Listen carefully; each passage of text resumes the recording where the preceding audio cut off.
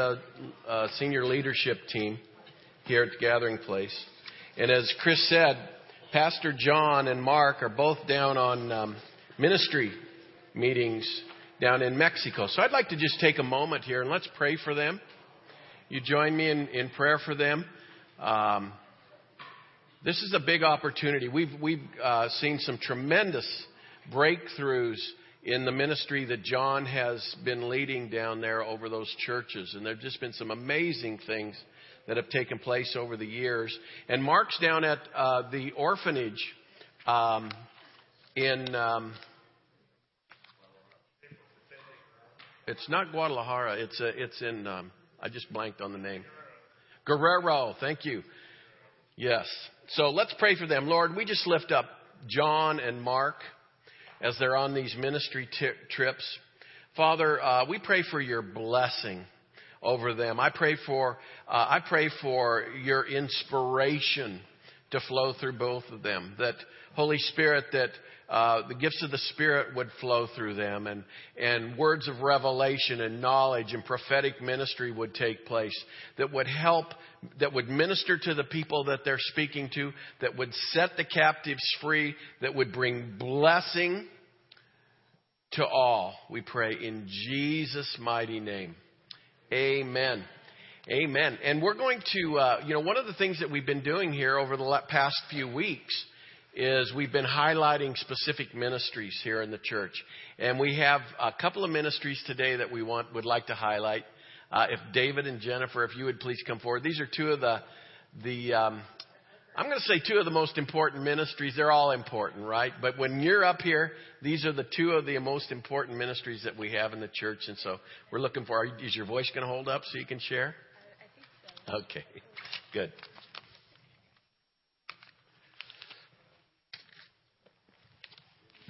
Test. Good morning. I'm a little nervous and my voice is kind of funny today. So for those who don't know me, I'm Jennifer Davidson. I'm the head of the greeting team. And today, David and I are presenting the helps teams, which includes setup, lighting, hospitality, the resource table, and greeting. And our vision is to serve our church and to help facilitate and prepare our facilities for worship and fellowship and ministry. And a few weeks ago, Pastor John was talking about how the enemy tries to isolate us, and that one of the solutions is community. And I think one of the best ways for us to build community is through serving together and getting to know one another as we serve. And I think, especially even in greeting, that's how you get to know people. Even if it's just handing someone a bulletin, it's like you get to see the faces, you get to see, learn the names, and I just think it's a great opportunity for us to get to know one another. And I'm going to give it to David because I'm really nervous.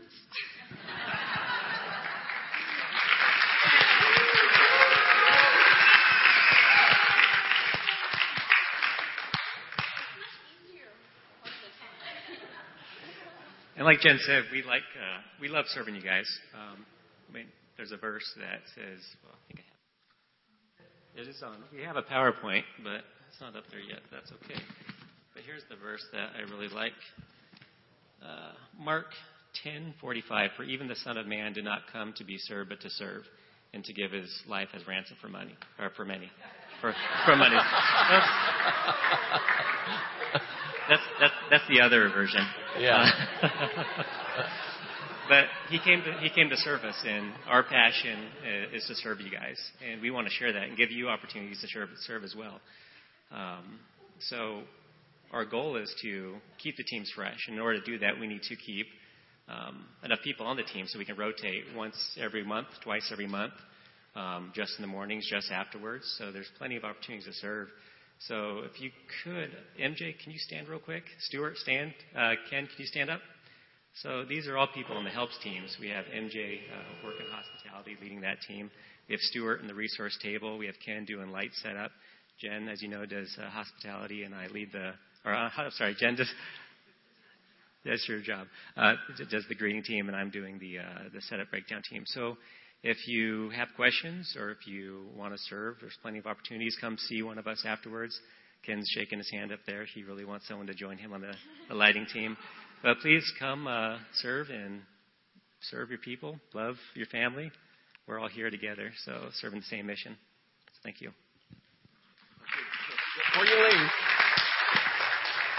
Before you both leave, so I want to make it clear, because these are some of the, when you think about it, church arrives in a truck early in the morning, and these people are just breaking their backs, getting everything set up, all of the Sunday school rooms, the hospitality room, all the setup here, getting the bulletins ready to be greeting people. I mean, it's a tremendous, they have a tremendous impact on our church. And so, first of all, I really wanted to recognize them for that. And I wanted to make it clear. So, the greeting team, you could use some help on the greeting team, right?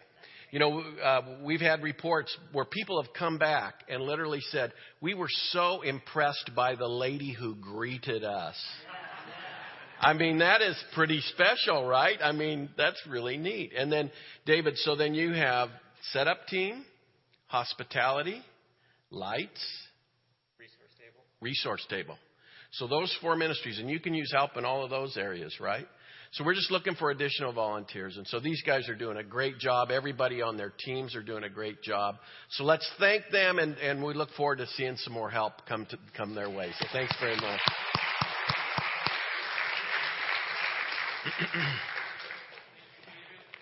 That's a tremendous ministry. You know, it's and like today, you know, with the time change.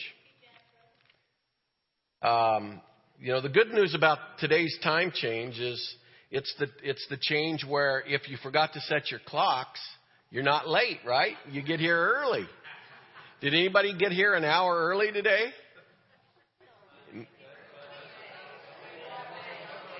What? We spring. Oh, no, you're right. You're right. Okay, well, at least I made it on time. That's the good news. I was worried about that.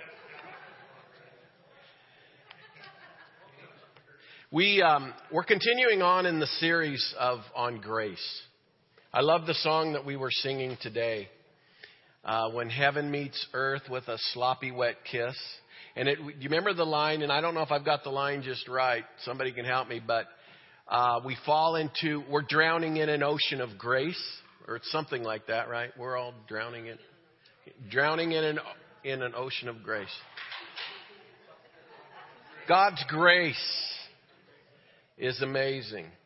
That song is really special. We, Kathy and I were back in Charlotte, North Carolina when the way that song came about. John Mark McMillan, who wrote it, had a very good. We know John Mark McMillan a little bit. We've met him and know him, but he had a good friend and that good friend was actually in our Connect group, our home group, and he was killed tragically in an auto accident. And John Mark wrote that song after that happened. This guy was a special young man. He was probably, I don't know, he was about 21 or 22 going to the Bible school. Special young man, and just was doing so many great things for the Lord, and now he's with the Lord. But that's the good news. He's with the Lord because of God's grace. And that's what I wanted to speak to you about today is God's grace. And how that applies with heaven. You know, a lot of times we think about heaven, but we really don't put it all together. But heaven is God's eternal plan for us. And it's the best picture of grace that we have. It's an incredible picture of grace.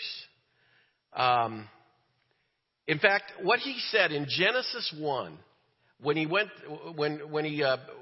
looking at the creation, he said he saw everything that he had made, and he said, "Behold, it was very good." Right? You're all familiar with that. Well, there's a word that's used there. The word is tolbi. And that word, which is talking about for very good, actually has the meaning of gracious. Behold, this is grace. He created everything, and then he looked at it and called it grace. It's his heart. His heart for us is grace and love. And so that's been from the very beginning of creation. And then you look at the Bible. So that's in the very first verses of Genesis, and then you read the last verse in Revelation, and it says, "May the grace of the Lord Jesus be with God's people." Cover to cover, this Bible is talking to us about the Lord's grace. So we want to look at this in a little different way today. The whole thing, because of the way Adam and Eve chose to move away and be disobedient, we say they fell from grace, right? That's how we explain it. And so because of that, they made a disobedient choice, which pushed them away from grace. But now what we've been looking at, and we've actually been doing a study on heaven in our Connect group. We've really had a fun time with it, and we've been learning a lot. I think everybody in the group would admit that we've learned a lot as we've looked at what the Scripture tells us about heaven. There's a lot in there that many times we just run through, and we don't understand clearly what the Lord's doing for us. But one of the things that we learned is, sometimes people will say, why do we want to study heaven? Why do we want to focus on heaven? We really should be focusing on what God's doing with us here. But one of the impacts that we had in our study in the Connect group, a number of the people said, since we've been studying heaven and learning more about heaven, it's really given me a deeper understanding and a deeper heart for the lost. As we start to understand what God's plan for us is for eternity in heaven, as we start to better understand that whole plan, then it gives us a deeper love here for the people that aren't going to see that unless they come to know Him. And so that's our goal today. We just want to better understand what God's plan is for our eternal grace. And, as we look at heaven, you've probably heard a lot of things or read a number of things. We hear about the first heaven, the second heaven, the third heaven, or the New Jerusalem. There's a lot of different terms that the new earth. And sometimes this can get kind of confusing, right? Some of you may have never really even had much teaching in this area. So that's what we'll look at today. And the first thing I'm going to do is, we know right now, we always think about it when a person dies and they knew the Lord, they had a love of the Lord, we know that they're going to be in heaven, right? And so what I'm going to do, just to help us clarify that a little bit, is so that as we work our way through these terms, it'll help you get a little better handle on it. I'm going to call that this present heaven. That's where they're going right now. That's this present heaven. Because as you'll see, there's some other aspects to heaven that as time goes on. So one of the first things that we learn about heaven is when Jesus is on the cross. Remember, He was on the cross, and there were two other people on crosses next to Him, and they were there for reasons that they should be there, right? They were thieves, or they had done. One was a murderer. And do you remember what Jesus said to one of them? Do you remember one of them? The one was mocking Him. The one was saying, "Okay, you're the King of the Jews. Get yourself down off this cross." And then the other one said, "What are you doing? You and I both deserve to be here. Leave him alone. He doesn't deserve to be here." And he turned to Jesus and he said, "Will you remember me when you come into your kingdom?" Remember that? And what's Jesus say? "Today you will be with me in paradise." Heaven. And Jesus called it paradise. And it's interesting because the word there for paradise is really pretty defining. And it fits in so well, as you're going to hear some additional teachings on this. But the word actually means enclosed garden. It's a restricted area. It's enclosed. And it's a garden. It was the Garden of Eden. He's actually talking about the Garden of Eden. And one of the things that we see is, as he was talking to them in Luke, when he said, "Today you'll be with me in paradise," is he was referring specifically to this area in heaven. Now, there's also another verse that we're told in Revelations 2, "To him who overcomes, I will give the right to eat from the tree of life, which is in the paradise of God." Now, remember in the Garden of Eden, we had two trees, right? The tree of knowledge and the tree of life. Now here we're reading in Revelations 2 that the tree of life is in paradise, which is what Jesus was talking about when he said, today you're going to be with me in paradise. Now, let's just start to think about this. So what this is really showing us, it appears like the whole idea of the Garden of Eden didn't go away. We didn't hear that God destroyed the Garden of Eden. He never told us that. What he said was man was banished from the Garden of Eden. Man could no longer go back into the Garden of Eden because of the fall. So what we're seeing here in Revelations, it's showing us that Eden was not really destroyed. It was just set up in a new way that would prevent man from going there until he came back under grace.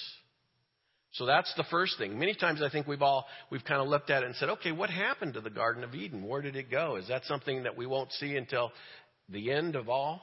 But we're seeing here that that's probably a picture of the paradise that Jesus was talking about. And then as we go on, the thing that's really exciting about this is God's not done with the Garden of Eden. We're told in Revelations 22 that down in the middle of the great street of the city, on each side of the river, the tree of life, here's the tree of life again, bearing 12 crops of fruit, yielding its fruit every month, and the leaves of the tree are for the healing of the nations. So, the whole thing that's so exciting about this is we know that the earth itself fell under the curse. In fact, we're told, we'll see another verse on that everything fell. All of God's creation fell under the curse. I mean, think about it here. You know, we look at the earth and we were promised that we're going to have thorns and labor and live by the sweat of our brow and all of this, you know, all these things that we're told about in Genesis when man fell. And but the one thing that we can see here is that Eden remained the same. It didn't change. In fact, it's set there. It's got the tree of life. It's preserved for the healing of the nations. So God's original plan for grace was never changed. The garden. It was just set aside and put into a new place until man could come back into it. And so this is really speaking to us about the eternity of God's grace. And that's what we want to look at today. And how that fits. Because one of the things that we'll start to see is there's also the city of Jerusalem, which is God's throne room, which is a part of that. And how all of that will fit into it. You know, the whole idea that we can be creation itself all fell under the curse. I mean, I've never really thought of that like that before. Have you? I mean, really, we know the earth fell under the curse. We've got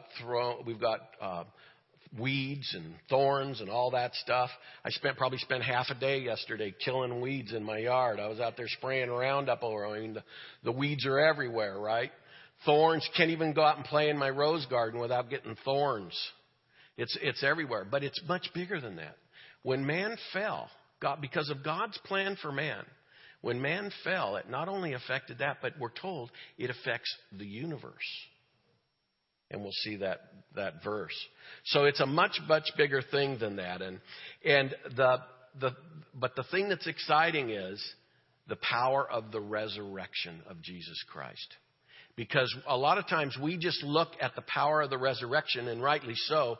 When we look back at the cross and we see how Jesus was resurrected, we say, well, you know, that was great because that prepares a way for me to come back into relationship with God. And that's what it does, you know, and that's great. We're all looking for a way to come back into relationship with the Lord, right? That's what we want. That's what we were created for. We were created to be in relationship with Him, and the power of the resurrection does that. But one of the things that I've learned is that the power of resurrection is much greater than that. It was much bigger than making you right with Jesus Christ. It was bringing all of God's creation back into a right place with Jesus Christ. And that's really amazing. One of the things that we've been told is we learn in science class about the law of thermodynamics, right? The laws of thermodynamics, and there's a second law. Anybody know what that second law is? the law of entropy. And that what the law of entropy says is that all things are decaying over time, right? So one of the laws that we're living under because of the curse, because we fell from grace, is all things are on a constant path towards decay. That's where the earth is. That's where creation is. We see that in planets and suns. You know, we've all read about the suns that just burn themselves out and then they just collapse, right? That sun is decaying and it just collapses. Think about that. God's planets of the universe are decaying. And it's all back to what took place in the Garden of Eden. Is that mind-boggling? Think about that. But the good news is that the power of the resurrection of Jesus Christ is bigger than all of that. Through his resurrection, everything is going to be restored. Scripture is very clear on that, and we'll show you that here in just a minute. It's all going to be restored back to its original condition as it was when God started creation in Genesis 1. We're going to go back to the place we were in the Garden of Eden, the place where man was. I mean, that's what a restored person is. When we go to heaven, we are restored through Jesus Christ. And that brings us back to that place. The same thing's going to happen to the universe. The earth is going to be restored. The animals are going to be restored. All of God's creation is going to be restored through the power of the resurrection. This really makes that verse that we love, that God, he who the Son sets free is free indeed. And it's much more than who, but it's whatever the Son of Man sets free is free indeed. And that's what Jesus is going to do for the entire universe. Isn't that exciting? Now, one of the things that God promises when he promises to restore all things is in Acts 3:21. And it says, "For he must remain in heaven until the time for the final restoration of all things, as God promised long ago through his holy prophets." So Jesus promised us that. He promised it because God promised it. And he's waiting right now for that time to come when all things will be restored and renewed. One of the things that's going to be restored is the earth that we're on today. That's what's called the new earth. And the new earth, as we read in 2 Peter, will be resurrected just like the rest of creation. But in keeping with his promise, we are looking forward to a new heaven and a new earth where righteousness dwells. So here we're talking about the new heaven and the new earth. And I want to set all of this stage here and go through a few more verses to get this set so that we can then start to really better understand what the Lord's doing through all of this. Now, with the new earth, as it's set up, think about it. I mean, this earth that we're on is a beautiful, beautiful place, right? I mean, you love to go up in the mountains, the snow-capped mountains, and the beauty of the mountains. I love to go up to the mountains and fish, get out on a stream and fish. Or maybe you love to go out into the desert and see the beauty of the desert, or down by the ocean. I mean, there's just the Grand Canyon. How many of you have seen the Grand Canyon? It's incredible, right? That's all God's beauty. But in the midst of it, then we're dealing with all these other things. The pain, the frustrations of life. The fact that when you go to the Grand Canyon, if you don't watch, a mountain lion or a coyote could come and eat you. Right? Because they fell under the curse too. Or if you go down to the sea, you're enjoying the ocean, a great white could come up and take off your leg. Because the great whites are under the curse also. So we've got all this beauty, but there's also bad stuff there, right? But once we come back to the new earth, when it's totally restored, it's going to be all that we love here and more. I think it's going to be so much more than we can even imagine. We're just seeing a foreshadow of it. But none of the bad stuff will be there. There's not going to be animals that want to eat us up, or sharks that want to come after us, or there's not going to be mosquitoes that are this big buzzing around, harassing you. It's all the bad stuff will be gone, but it's the earth itself will be restored as the new earth. And the Old Testament talks a lot about the new earth and the new Jerusalem. It doesn't talk much about heaven today, the present heaven or paradise that we've talked about. But it does talk a lot about the new earth and the new heavens. And we can see that in Isaiah. This is a great verse. And let's just read through this and look at some key components of it. See, I will create new heavens and a new earth. The former things will not be remembered, nor will they come to mind. But be glad and rejoice forever in what I will create. For I will create Jerusalem. This is a new Jerusalem. To be a delight and its people a joy. I will rejoice over Jerusalem and take delight in my people. The sound of weeping and crying will be heard no more. Never again will there be an infant who lives but a few days, or an old man. I really like this part. There's no more old man, right? Who does not live out his years. For the one who dies at 100 will be thought to be a mere child. In other words, the whole thing of age is going to go away. The one who fails to reach 100 will be considered accursed. They will build houses and dwell in him. They will plant vineyards and eat their fruit. No longer will they build houses and others live in them, or plant and others eat. Have you ever done work that you felt like you didn't get the fruit from it? I mean, that can be painful. We've moved a lot over the years, and when I was in the corporate world, and we were moving about every 2 or 3 years, and we'd move to a house, and so then we'd start to fix it up. You know, we'd put a skylight in it, or we'd build a deck, or we'd tear out the yard and plant a new yard, and then boom, we'd move again. And Kathy'd say, "We don't ever get to enjoy the fruits of our labor." We move on to a next place, and we plant some trees, plant some fruit trees, plant something else. Boom, we move on. We never tasted any of the fruit. We planted some trees. We've done a lot of that over the years. That's never going to happen again here. We're going to, they will build houses and dwell in them. They will plant vineyards and eat their fruit. You're going to enjoy the fruits of your labor. No longer will they build houses and others live in them, or plant and others eat. The wolf and the lamb will feed together. The wolf's not going to be eating the lamb. Or your cat. That I don't mind so much.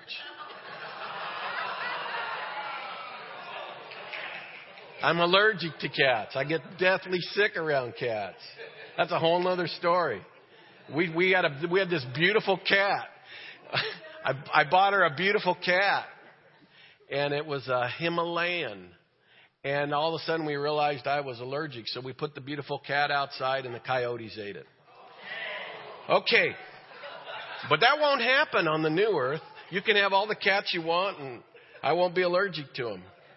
They will neither harm nor destroy all my holy mountain, says the Lord.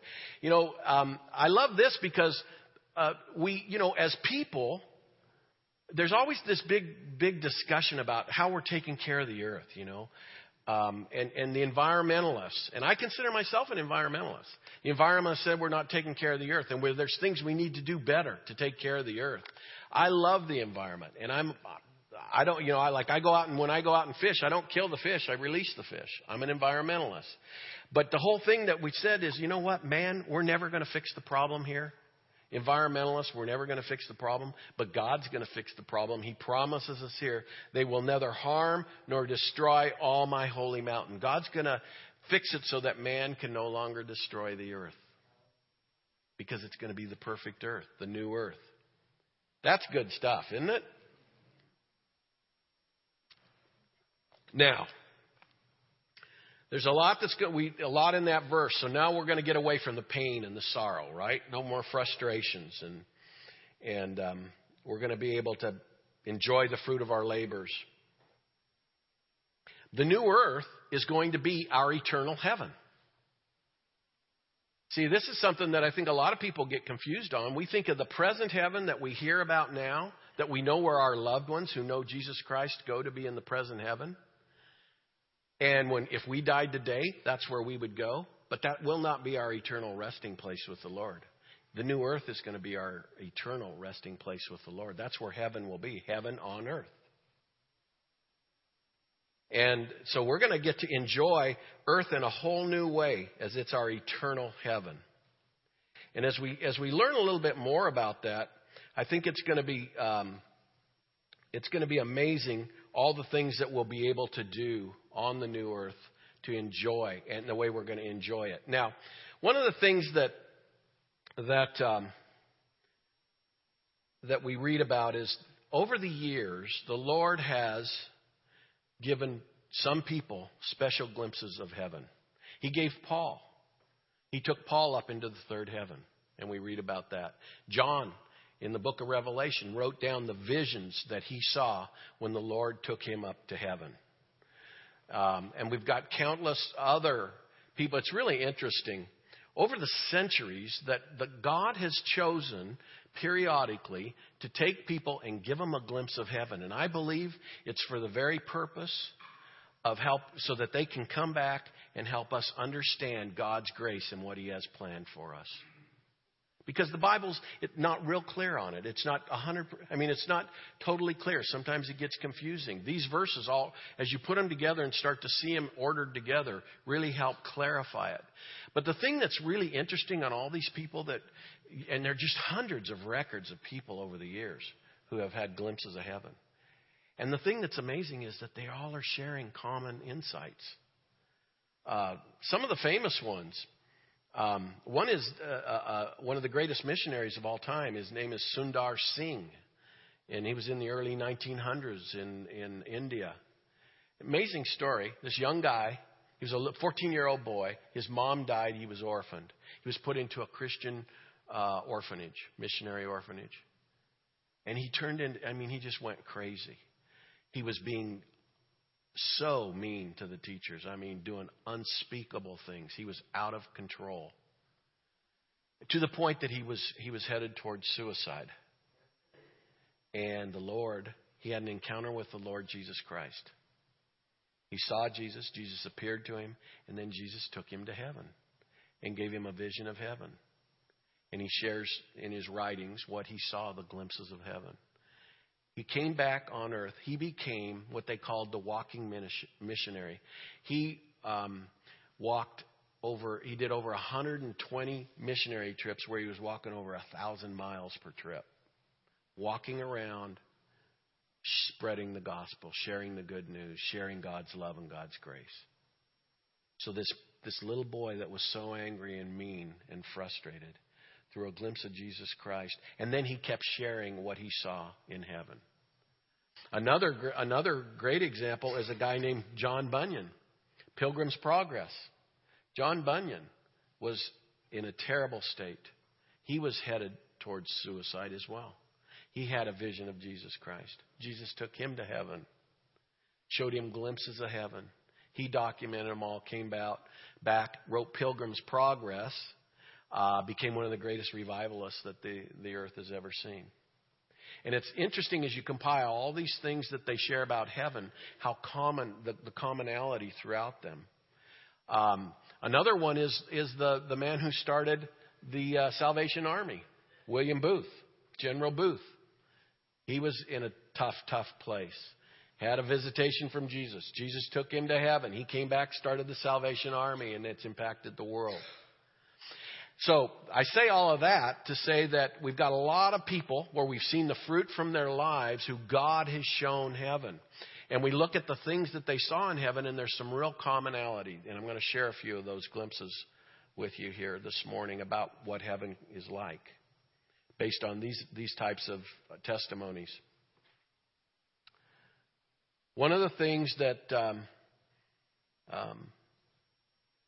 there's some kids. I love to share this thing about kids and what they've seen as they've gone to heaven. Because we're talking about people, and a lot of the people that we have the encounters and hear about the encounters, they don't know the Bible. They weren't believers. It's like these kids I'm about to talk to you about.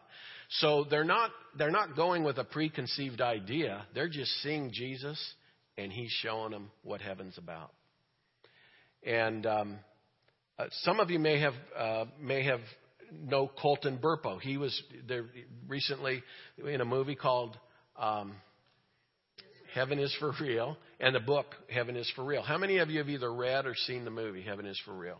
A lot of you. Okay, great. Highly recommend it. Interesting story. This little guy, 4 years old, his dad's a pastor, and he has a near-death experience. He's in the hospital, and all of a sudden he's out of body, and he's up on his way somewhere. And his parents didn't know anything about this. When he comes back from his visit with Jesus in heaven, over months, he starts to share things that he saw. And it just freaked his parents out. He started out by saying, Dad, why were you in the chapel getting angry with God when Mom was over in this other room making telephone calls and asking people to pray for me? What was going on?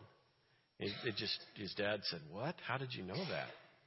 He said, well, I saw you. He was up above him and he saw what was going on. And so over time, he kept sharing things that he saw. And we'll talk about that in a minute. Another group of kids, which is an amazing story, are the kids of Adullam. How many of you ever heard of the kids of Adullam? Heidi Baker, Roland and Heidi Baker, great missionaries out all over. Anthony knows Heidi Baker. Roland's grandparents had set up an orphanage. They didn't call it an orphanage; they called it a mission for children in China in the early 1930s. And they brought these kids in off the street. They were thieves and, just street kids I call them thieves. They were trying to live. They were homeless. So yeah, they were thieves because they were trying to get food to live, right? They were just, doing whatever they had to do to survive. And so they brought them in and started to teach them. Had set up a school for them, started to teach them the Bible. And very early on, some amazing things started happening. There were some amazing encounters that they had with the Lord. These kids were from 6 to 16 years old. And they started to have a series of visions of heaven. And they were all having them individually. One would be over here and have a vision, and one would be over in another place having a vision. And when they came back, they saw the same things. And they were scriptural. What they saw was scriptural, but they didn't know the Bible. They were just starting to learn about the Bible. And they would describe in great detail what they experienced and what they saw. And the thing that always comes back is the great love, which is the grace of God that they experienced. And the tremendous impact that it had on these kids. These kids, most of them were boys. There were some girls. But after just a few weeks of these visions, they wanted to start preaching. And they got out on the streets and started preaching. And the Bakers described it as the best preaching that China had ever seen. Coming from kids that didn't know anything, but they did know Jesus Christ.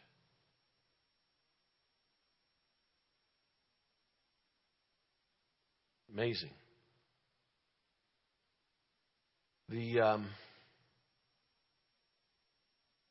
I recently saw a testimony of a man who was a proclaimed atheist. He was a professor. And he was in Europe on a trip and was in the hospital, had a near-death experience. He heard some voices. They called him out of the room. He left the room, saw himself leaving his body. He got out, and these were demons. These demons started taking him into, described as a darker and darker place. And all he could do, he was just started freaking out. And all he could do is he could remember he had gone to some Sunday school when he was little, and he started to sing, Jesus loves me. Instantly, the light of Jesus Christ appeared. Jesus took him to heaven, gave him visions of heaven. He came back to the hospital and started witnessing and testifying to the power of Jesus Christ on his deathbed. He went from an atheist to a believer through a vision of Jesus Christ. Amazing stuff. And it's all because of the love and grace of Jesus Christ. So what I wanted to do was just share some glimpses that some of these people have seen, because they are commonality and they do tie into the scriptures that we've been looking at. Because I think it'll help build our hope and our faith in what God's plan is for all of us. And as we do that, I think we can then share that in a deeper way with those around us. Because we may not have had the vision ourselves, but we can capitalize on the visions that these people have had until we get our own vision, right? Okay. One of the things, some of the commonality that's clear, is we're going to see friends and family that had previously died. You always hear those stories. You don't, and that's the interesting thing. Some of these people that are dying and going to heaven are atheists. Others don't know anything. Others are strong believers. But one of the common things is you never hear them come back and say, I saw my friends and family that had died. And, oh, by the way, I also saw some of you that are living. They don't see the living when they go to heaven, right? They see the people who have died. And they are friends and family. And the thing that's important about it is they recognize them. Those relationships. We know Jesus. The whole thing we talk about is that Christianity is not a religion. It's a relationship. And we see here how important relationships are, because the relationships that they had with their loved ones on earth continue when they see them in heaven. Relationship is one of God's very important things for us. That's why I believe it's set up that way, because the whole thing, He created us for relationship with Him. We were created to be in relationship.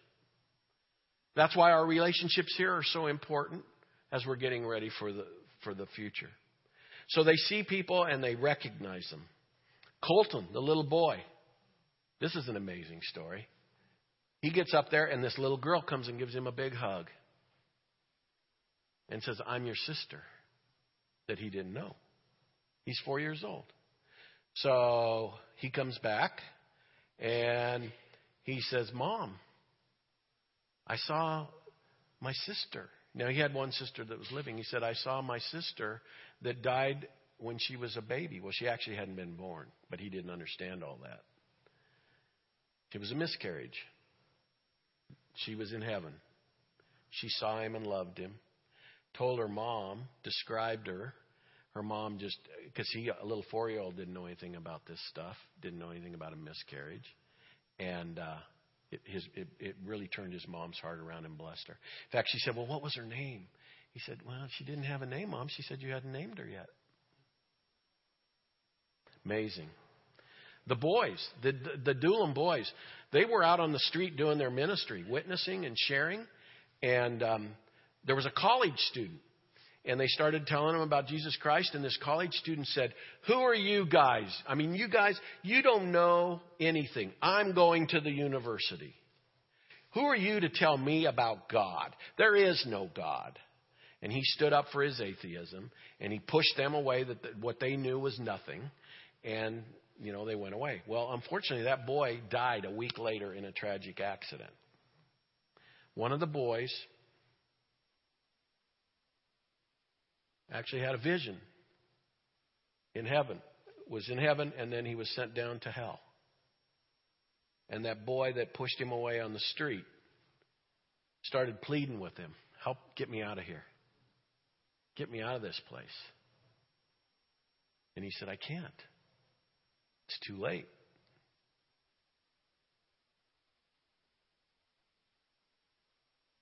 There have been a lot of those types of pictures of the horror of not being in God's presence. Heaven is in God's presence. Hell is without God's presence.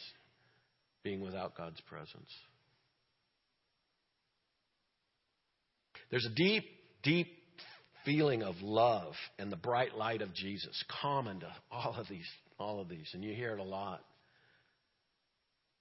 I was talking to a person here about this a few weeks ago, and he said, I was having a heart attack, and I actually had a near-death experience.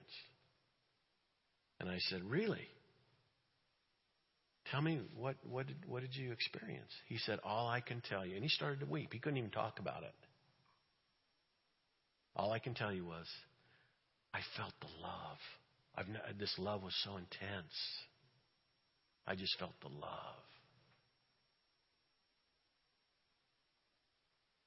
the love of Jesus Christ. That's what we're headed for.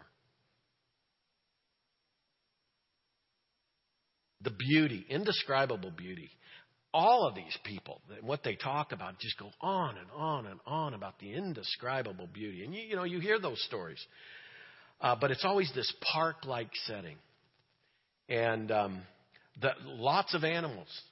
And like these kids from Adullam. Well, actually, Colton talked about it too. But the kids from Adullam, they were out there. They were riding the deer.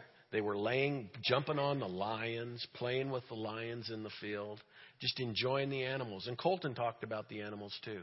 And again, it's real common about how just being with the animals, because the animals are, again, no longer under the curse. The trees, the beauty of the trees. We read about the trees that line the river of life, and that they're each producing their own fruit every month. But the trees and the incredible fruit, the food, all of those things. They see diamonds and gold, and the colors are so vivid.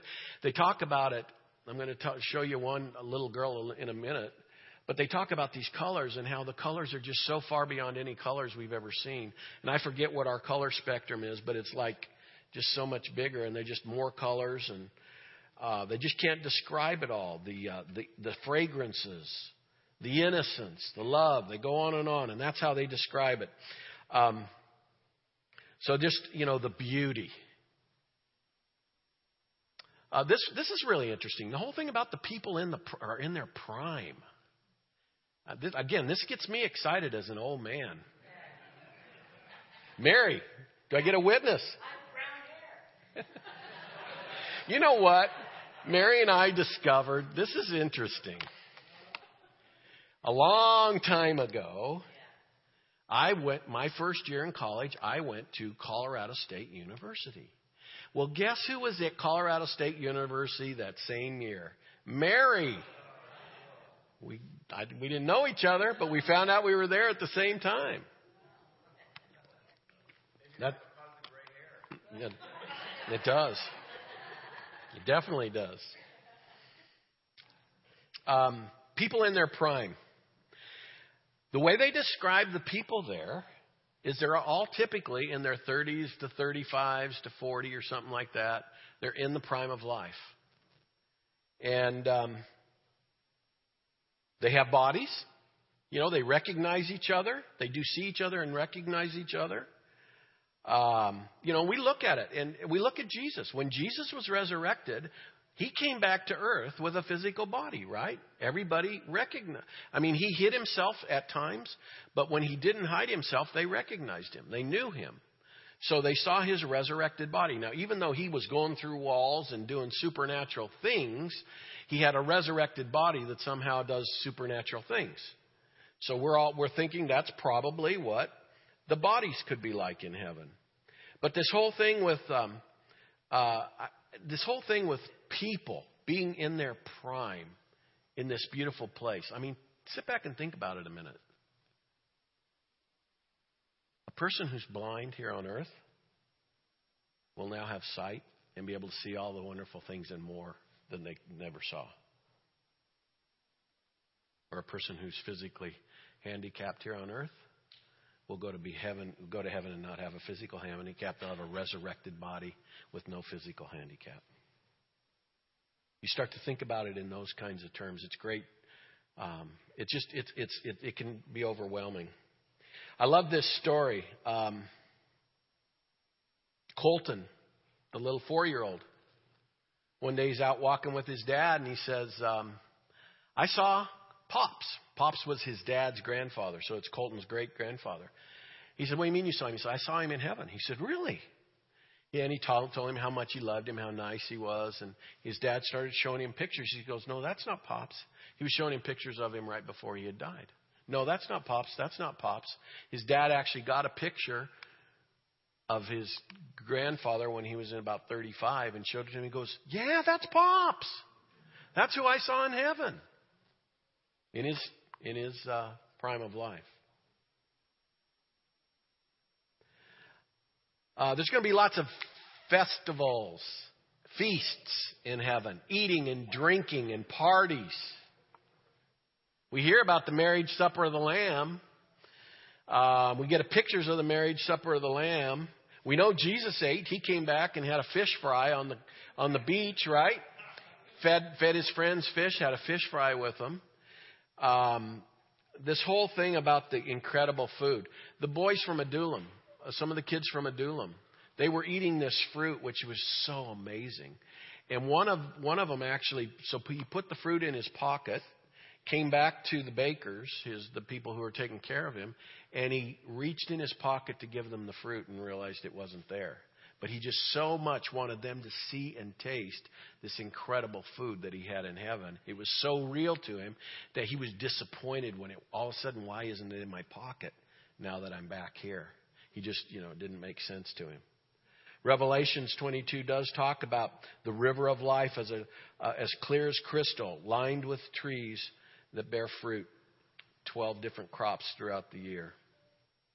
And Jesus says, I appoint unto you a kingdom that you may eat and drink at my table in my kingdom. So we're going to be eating and drinking at Jesus' table in his kingdom. That's going to be exciting. Now I want to just shift gears for a minute and talk about the New Jerusalem, because that's a little different piece of it. The New Jerusalem in Revelation 21, we're told, then I saw a new heaven and a new earth, for the first heaven and the first earth had passed away, and there was no longer any sea. I saw the holy city, the New Jerusalem, coming down out of heaven from God, prepared for a bride, beautifully dressed for her husband. So we start to get this picture of what the New Jerusalem is, which is God's holy city. And it's coming down to the new earth, as we're told here in Revelation 21. And then we go on, and it says, and I heard a loud voice from the throne saying, look, God's dwelling place is now among the people. So he's bringing his dwelling place back to among the people as it was with the Garden of Eden. And he will dwell with them, and they will be his people. God himself will be with them and with their God. He will wipe away every tear. There will be no more death or mourning or crying or pain, for the old things have passed away. And so this whole idea that the New Jerusalem is God's throne room. And so while we're on the new earth, and we're going to be enjoying the new earth, we're also going to be worshiping.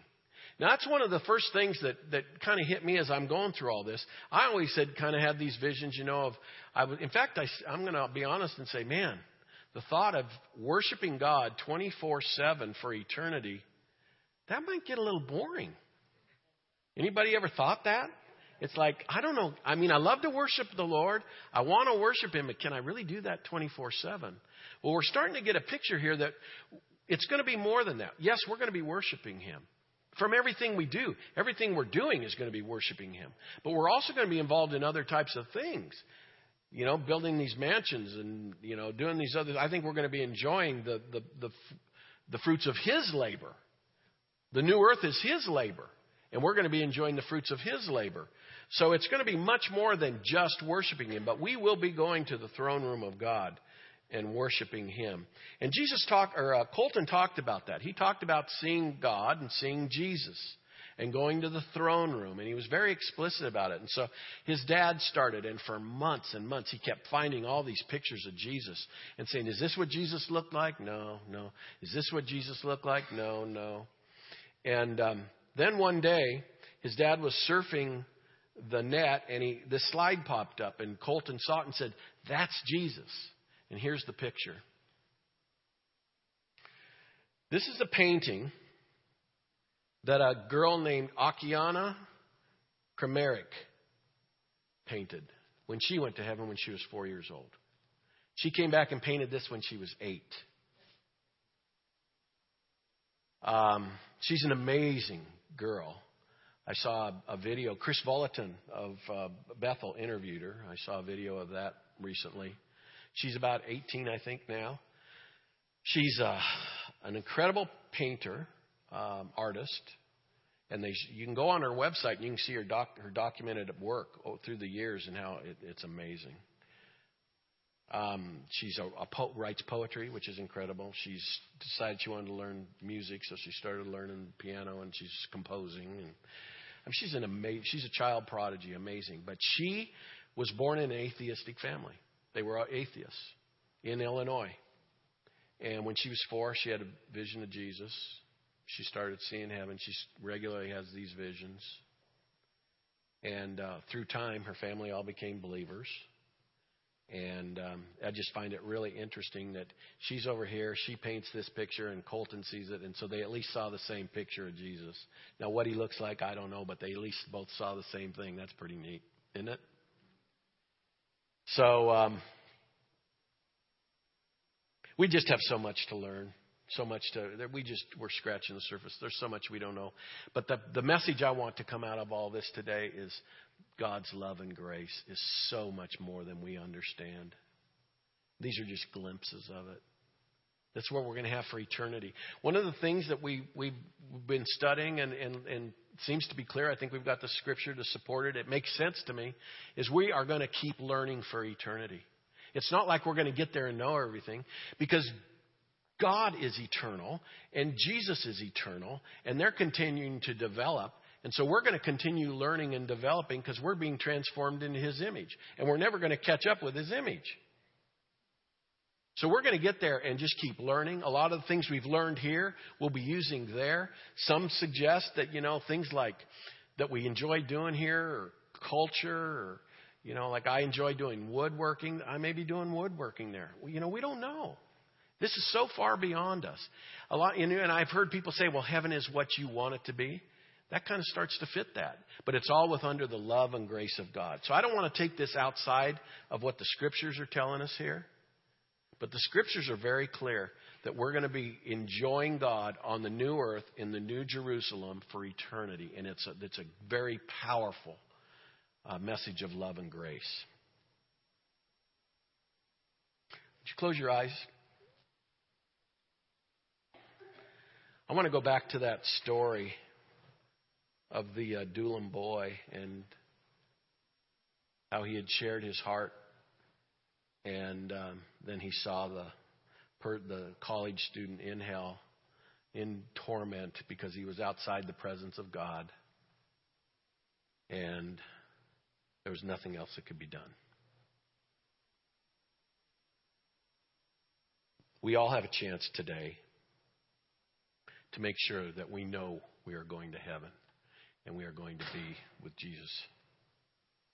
That's our chance. We can all make that choice today. Just as Adam and Eve made a choice to fall from grace, we can choose right now to walk back under grace by making Jesus our Lord and Savior. So I want to make sure that we give an opportunity for that. Is there anyone here that has not made that decision that would like to make that choice today? Just raise your hand.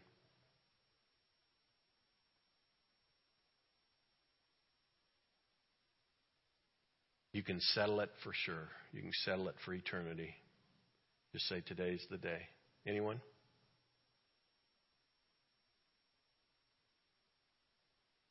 Okay, I don't see any hands.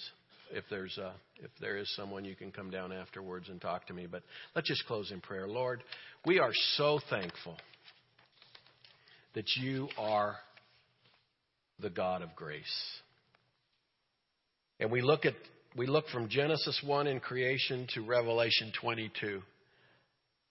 This book is all based on your grace and your love. We thank you for the glimpses of your grace that you've given us through all these people over the centuries, from Paul and John and all the others that we've shared today, so that we can know your heart in a deeper way. I pray for all of these here that the levels of hope and faith will be raised as we set our eyes on you and the eternity of being in your grace. In Jesus' name I pray. Amen.